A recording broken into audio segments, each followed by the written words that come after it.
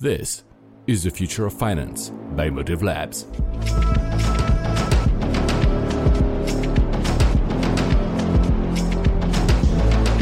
Hello, welcome to the Future of Finance, the Motive Labs podcast where we live and breathe the next generation of financial technology.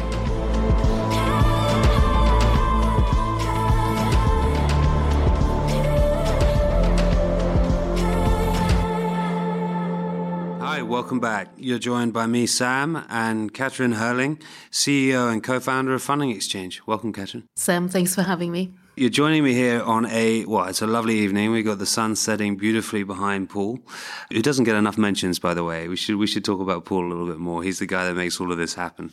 I've been doing a little bit of research on your background. I'm looking forward to this a great deal. You've always been a small business owner, but at the same time, you've also had a bit more of an analytical past, a kind of the art and the science, which I'm looking forward to exploring a little bit. Can you tell us a little bit about your background? Yeah, I live in two different worlds, and it's quite interesting to bring these two worlds together. On one hand, I inherited a dairy farm in the southeast of Ireland, and I've been running this farm for more than 20 years, actually. And as such, have really been in the shoes of a small business and have dealt with those partners who we today work with, large banks, for example, as a small business customer. And that has given me some really interesting insights into what it feels like if you're actually the customer and you're sitting in front of this big bank and you're dealing with the bank and what your expectations also are. And on the other hand, I've actually spent 7 years working with Bain & Company in the financial services practice. And this was at a time that was particularly interesting after the financial crisis. And I had a fantastic opportunity to work with commercial banks across Europe and particularly help these banks actually understand how to rebuild not just their balance sheet, but actually also develop commercial propositions for small businesses that are viable, both from a P&L, but also from a balance sheet perspective. And those two different parts of having been the customer, but actually also having sat with the executives has given us some of the ideas as to what we want to do with Funding Exchange. So as a result of these experiences, treating customers fairly is at the center of everything that we're doing. But at the same time, we recognize the challenges that banks have who do not have good digital processes and therefore have decided to build a business that is as digital as possible and thereby creates as much transparency in SME lending as possible. Wow, it's a unique blend. And part of the reason I love doing this podcast is to meet people exactly like you. The good news is I was actually in Ireland last night and I ate enough cheese, I think, to keep every dairy farm in business. So fantastic. I played my part. I appreciate your support. And also, you spent 7 years at Bain in one of the most exciting times. I've had the good fortune. I used to work for an investment bank, and then I moved into what I like to think is a more pioneering company that was focused on financial technology. We've had the great pleasure of working with some of the world's largest institutions in a time of total evolution.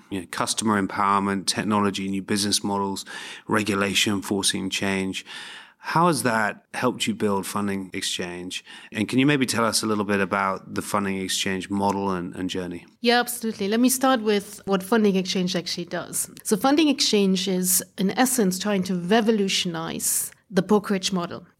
And what we do is essentially necessary now because small businesses have so many more choices and options as to where to access finance.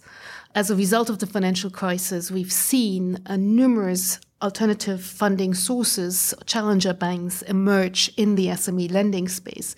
And so today it's much harder to understand as a small business who's going to fund me. Prior to the financial crisis, it was essentially you go to your bank says yes or nay, and that's it. But today, actually, you're facing probably about 200 different sources of finance. And so we have built a digital platform that provides an impartial way of assessing who's going to give you which terms within 3 minutes, and then be able to seamlessly proceed with the 1, 2, or 3 providers that you actually feel is providing you the best terms. So in essence, if you sum it up, we're essentially Money Supermarket for small business lending. And in fact, we are Money Supermarket. We are providing our solution as their business funding channel exclusively. And that is because we can guarantee that a business gets access to all of the funding solutions available to them.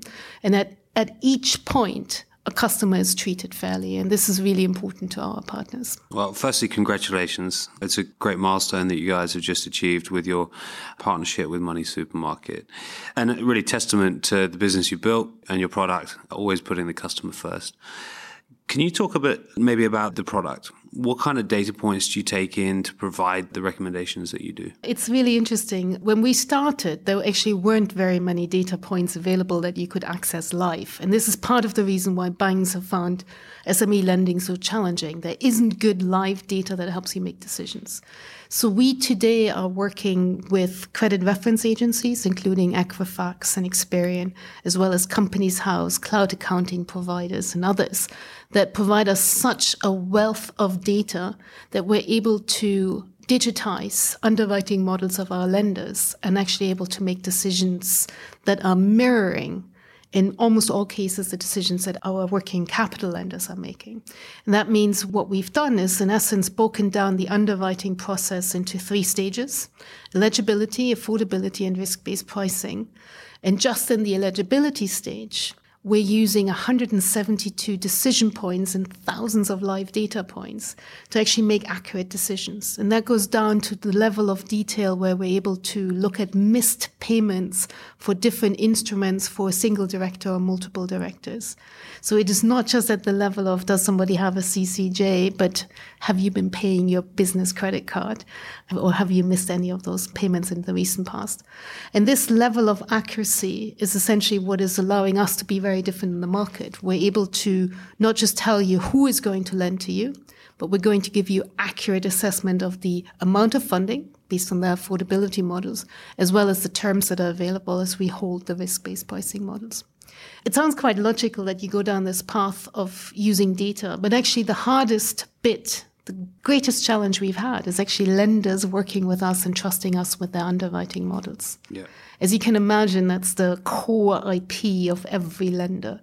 And so while we say we treat customers fairly, we've equally invested in actually building the trust with our lenders.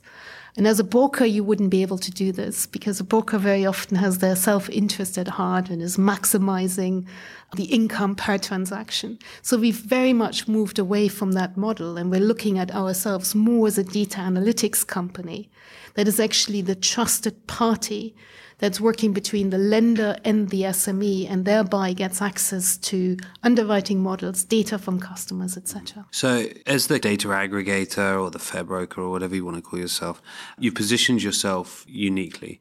But this also wouldn't have been possible, I don't think, 10 years ago. I mean, you tell me if I'm wrong, but the lenders have had a total shift in their attitude towards A, working with third parties, B, what their customers actually require, and C, the opportunities of the future provided by new business models and technologies. What do you think some of the most pivotal shifts have been that have forced the lenders into thinking differently? So I think if we look across the market, what has enabled us to progress with the model that we've built is actually the codification of underwriting models. Unlike personal finance, which is much simpler and much easier to automate, SME finance for the longest time hasn't been digitized. People have made decisions and said, look, we need to look the business owner in the eyes. Oh, I have this relationship. I've known this guy for 20 years. And that is relationship-based underwriting. All of that is valid as well. We don't want to walk away from the fact that there's some underwriting that needs to happen based on these deep relationships. But particularly in the working capital space where we're looking at lending of sub 150K, a lot of it should be and can be automated, as we find that more and more lenders are actually looking to use the data to assess affordability, assess the ability of a business and a business owner to repay a particular loan. So this move towards codifying underwriting is actually something that we feel to some extent we've helped move forward because we've actually given our lenders the instruments to codify these models, but we've also benefited from a trend that was already there. I love that, the codification of underwriting models. What's your view on how open banking is going to enable, A, what you do, but B, what the lenders are doing? So this is probably now the next sea change that we're seeing happening. Yeah. So yes, if you have underwriting models codified, you can digitize. But what's now happening is because we are now able to access data that has traditionally been only owned by banks and been accessible by banks. We believe that the fundamental change that this is bringing is that you have much more open competition. So suddenly the bank isn't the only one who can assess your current account data, but anyone can actually use that data to make credit assessments. And what is already happening that we're seeing in the industry is that the banks are starting to realize that the traditional way of competing is no longer valid. By just keeping a customer hostage and saying, look, I know more about this customer than you, and therefore my underwriting is better, that no longer works. You have models like Funding Circle, Ivoca coming into the market actually saying, well, we can offer a much better customer experience, competitive rates. And thereby what we're seeing is for the first time, small business customers actually have a choice. And the banks have taken a little while to recognize that this is real competition and that these guys are not just serving customers that they would not want to serve. And I think this is really something over the last 6 to 8 months that has changed. The banks are for the first time recognizing that customers are voting with their feet. And even customers that the banks would like to retain are actually choosing to go with other alternative providers because of the customer experience, because they can access funding much more quickly. So the convenience and the ability to access competitive terms is what's new to the banks. And in part, this is being unlocked by the data that the banks have been sitting on traditionally that is now much more generally available in the market. Yeah, I mean, this is the foundation and underpinning of open banking in general. That's why the CMA did it. So, yeah, amazing to hear that there are people out there genuinely altering the models and trying to provide something unique for consumers. You talked about a couple of other SME financing propositions. Who would you consider your competitors at Funding Exchange? So it's interesting. We recently were with a large commercial bank and we discussed how we actually work and what we're doing. And they said, there's nobody else out there who's trying to do what you're doing. I think the reason they were saying that we really don't have a competitor, because on one hand, yes, we are a mediation service, but we're not a broker. We're so clearly not a broker because we do actively not take the highest commission rates available, but actually have agreed to have a common set of economics across all of our lenders. So we're not optimizing our short-term economics. We're actually looking to provide a service that is universally accepted. So if you think about what we're doing in terms of the data, not just the commercial model, but also the data analytics, we're probably much more akin to a credit reference agency that is able to direct a customer into the right route for them, giving them visibility of all of the solutions available. So in a way, we're definitely not a broker. But on the other hand, our economics are very different from credit reference agencies that would use data analytics. And the reason our commercials have to be quite different is actually because the credit reference agencies, because of the small size of the SME market, haven't been able to monetize the value that they're creating in this space. We're almost taking the best from two different worlds, the mediation model giving access to the best funding solutions, but using data analytics that credit reference agencies are using. It's a great answer. It's also the ultimate sales answer. We have no competitors. I love it. It's perfect. Coming to a topic that our listeners really like to hear about. In a relatively short time, you've come an awfully long way. And you've covered some incredible milestones. What are the 3 or 4 biggest learnings you've had as an entrepreneur? And I know that you've been in small businesses for a long time, but particularly with Funding Exchange, what's the advice that you'd pass on to any of our listeners that might want to embark on this kind of journey themselves? Yeah, it's a really, really good question. It's a tough one. So we've gone the hard route, and I think that is the way to do it. The hard route for us was we had a very clear vision of what we wanted to do. And we've been really true to this vision, even though in the short term, this has cost us quite dearly in terms of how much progress we can make. And what I mean by this is we set out to build a digital model that is always impartial, always treats the customer fairly. It's as simple as that. And we've made choices around who we partner with, who we take money from as investors. We've made choices around how we build our technology that have not maximized the short-term return, but have actually led towards realizing the vision that we had for the business. So as a result, what has happened, and this is probably why I'm quite proud of what we're doing, I think we have built a model that's internally really consistent. But the trade-offs we've taken is we didn't take money that was available to us because we felt it was going to make us less unbiased. We, in some cases, haven't won partnerships because some partners actually do still want to extract as much monetary value as possible out of small businesses. In those cases, we are not the right partner. I'm not going to ask you who they are, but I desperately want to know. And look, there are different types of partners you can work with. There are those that have a strong brand that will protect their own brand and their core business and will work with us because we can help them actually reinforce their own brand and their core business. So we work very well with different price comparison websites that are very protective of their brand. We work very well with people like Sage, who have a very strong accounting solution and would never want to be diluting their own brand by selling expensive finance to their own customers. Yeah. So you can see how there's a strong alignment between what we want to do and the partners we choose to work with. However, there are partners who want to maximize auxiliary revenues that may not choose us. So yes, the biggest thing is if you have a vision, you got to be true to it. And it's almost if you put one drop of dilution into it, your entire vision gets a bit... So take the hard route if you have a strong vision, is probably learning one. The second is you can't do it on your own. Build a strong team around you.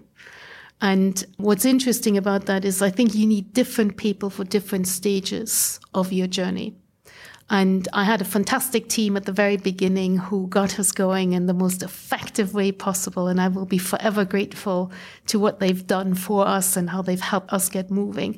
But they weren't necessarily the ones who would help us build a really solid FCA regulated, HMT designated business that is as solid and as operationally efficient as what we need to be today. Yeah, so different stages of growth, different requirements. Yeah. And so we've managed with just going sort of through the second transition as we're reaching different milestones. And it's important to recognize that people have different capabilities and will be incredibly helpful at different stages of the growth. That's awesome. And let me play them back to you. Sharpen your pencils, listeners. Number one, stay true to your vision and make choices that steer you in that direction. And I love that phrase, one drop can dilute it all, which actually was going to lead me to my next question, which was about talent. And you kind of answered that in itself a little bit. Point two was you can't do it all on your own. Build a strong team, but bear in mind that different phases require different types of people and different skill sets and different experience. On the talent theme, it's a personal passion of mine. How are you finding your talent? Many people default, and I've seen it all too often, to people they know. But there's such a deep talent pool out there, and it's only ever getting bigger and more exciting every day. So how are you doing it? It's a really good question. On one hand, the senior team has always built itself. And in part because we have such a strong vision for what we want to do and how we want to disrupt the sector that we're operating in. I've never had to recruit. I've actually always had people come to me for the senior team, which I think has been absolutely amazing. But they haven't necessarily been long-term relationships. They have been, in one case, one really instrumental person who joined us for the very early stage of the journey was working for a lender and heard about what we were building and literally called me up 2 days later and actually said, I love what you're doing. What do I need to do to get a job? If you can inspire people who want to join the journey, that's always been my recipe for finding the best talent. The greatest challenge we have on talent, though, is tech. And it is fundamentally an issue right now in terms of building a business in London to get good tech. And we have a real challenge where, particularly given the shortage of tech talent, as everyone is hiring and paying huge amounts of money, finding permanent employees. So the over-reliance on contractors, in my mind, is one of the biggest risks that we currently have. So I wish I had a recipe as to how to solve the tech challenge, but I feel like there are many people in our board who are actually having a committed tech team would make me feel much stronger about the position that we're in. And we are looking now at actually offshore resources just to give us this little bit more stability. Yeah, I was going to ask that. I'm fiercely patriotic, so I probably shouldn't ask the direct question. But what are some of the regions perhaps that you're looking at for tech talent? So my CTO has a house in Portugal. Should I say more? So yes, Portugal is one of the areas we're looking at. We also have good experience with people in Bulgaria. So I guess we're following sort of where we have known relationships rather than launching ourselves into the unknown. That's very good of your CTO to give his house as your new Portugal HQ. I bet that was a win. I have suggested that clearly the next team offsite is going to be in Portugal if we actually put our development team into Portugal. So Portugal has a special place in my heart. My wife and I got married there, and they have a family home there. So we spend a lot of time there. Big advocate for Portugal, and actually some great talent there. I've spent some good time in Lisbon at various conferences, and it always amazes me how many Portuguese people are actually there, which is a good sign. You mentioned earlier funding, and that you didn't take some funding from certain people. It's a super difficult decision to make, and a hugely admirable one, because a lot of people who find fundraising hard, everyone finds fundraising hard, just take the capital that's available. Whatever's on the table will do. I think testament to your proposition. Congratulations. And if you have the freedom to not take it, amazing. Who have you taken funding from? How much have you raised, and how much do you think you'll need to raise in the future? All very direct questions. So answer what you like and what you don't. We've raised about 3.5 million to date. This is a good mix of angels, large angels, typically individuals who have a deep interest in our space. So from former CEO of Citibank in Europe to actually the chairman of American Express's international operations. So these are all people who understand the SME space incredibly well. In addition to the angels, we did close our first institutional round in 2017. And we are delighted to have brought Calibrate on board, which is a renowned fintech investor here in London. We are actually about to launch our next round.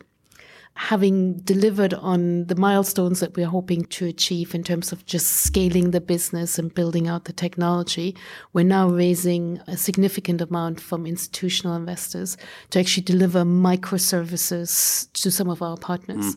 And what we found is that partners like Sage, but also some of the large banks, recognize that the decisioning technology we have actually starts addressing some of the underlying problems they have. And so we have seen that there's significant demand to deliver what we call credit as a service, where we help our partners automate some of the decisioning and use some of the intelligence that we've built up in our platform to create more transparency and more digital processes on their end. Okay. I'm bound by similar rules that I'm sure you are by the regulator, so I won't ask too many more questions on that stuff. I'm going to get towards the end of the podcast. Firstly, let me just say how inspiring it's been hearing your story. What you have built is truly impressive. And I say that to a lot of people, and I only ever say it when I mean it, but what I really like about this story in particular is how true to your vision you stayed. And there aren't that many people, I think, that start with a core vision and stay true to exactly that at the beginning. And I think that shows A, real potential for the future of the business, but B, probably a very unique DNA and culture within the firm. So yeah, super refreshing hearing that. The question I'd like to ask now is, you've had, I'm sure, lots of important role models. I'm sure, in fact, you probably are a role model and a mentor to many people as well. Who have been some of the people you've really looked up to in your career? It's a good question. I tend to look up to people who are very different from the way I am, because I do feel that you can learn most from those who have other capabilities, other experiences, rather than those who share your own DNA. There's particularly, I've recently relinquished my chairwoman role of the board and have asked a mentor who I've worked with for more than 10 years to actually assume the chairmanship role. This is John Ott, who's senior partner within Bain's financial services practice, currently based in China, actually.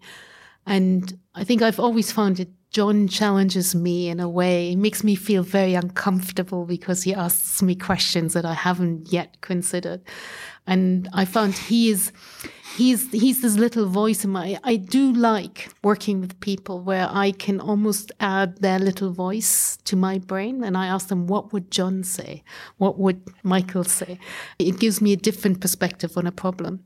So John is a really good example of those people who just have a different way of looking at life and business, and those are the people that I look up to and I want to be associated with and work with. Also the sign of an awesome consultant, asking you the tough questions that cause you to question everything that you're doing. Great. I love it. Okay. Well, firstly, thank you. Real pleasure having you in here. And I hope that we spend much more time together. And I know that my team have thoroughly enjoyed getting to know you and your team as well. So thanks for coming in and looking forward to the future. Well, thanks, Sam. It's been really kind having me here. I really enjoyed it. Thank you for your time and insights. And thank you very much for tuning in. I'm Sam. See you next time. The information contained in this podcast is intended for discussion purposes only. It is not a recommendation, offer, or solicitation for the purchase or sale of a security or any services of Motive Partners. All investing involves risk, and there is no guarantee that past performance will be indicative of future results. The views and opinions expressed in the podcast are as of the date of recording, reflect the views and opinions of the persons expressing them, and do not necessarily represent the views or opinions of Motive Partners. Motive Partners makes no representations or warranties as to the accuracy, reliability, or completeness of any information provided, and undertakes no obligation to update, amend, or clarify the information in the podcast, whether as a result of new information, future events, or otherwise. Any securities, transactions, or holdings discussed may not represent investments made by Motive Partners. It should not be assumed that securities, transactions, or holdings discussed, if any, were or will be profitable, or that the recommendations or decisions made in the future will be similar, or will equal the performance of the securities, transactions, or holdings discussed herein. This podcast may contain forward-looking statements that are based on beliefs, assumptions, current expectations, estimates, and predictions about the financial industry, the economy, Motive Partners, or Motive Partners investments. Nothing in the podcast should be construed or relied upon as investment, legal, accounting, tax, or other professional advice, or in connection with any offer or sale of securities.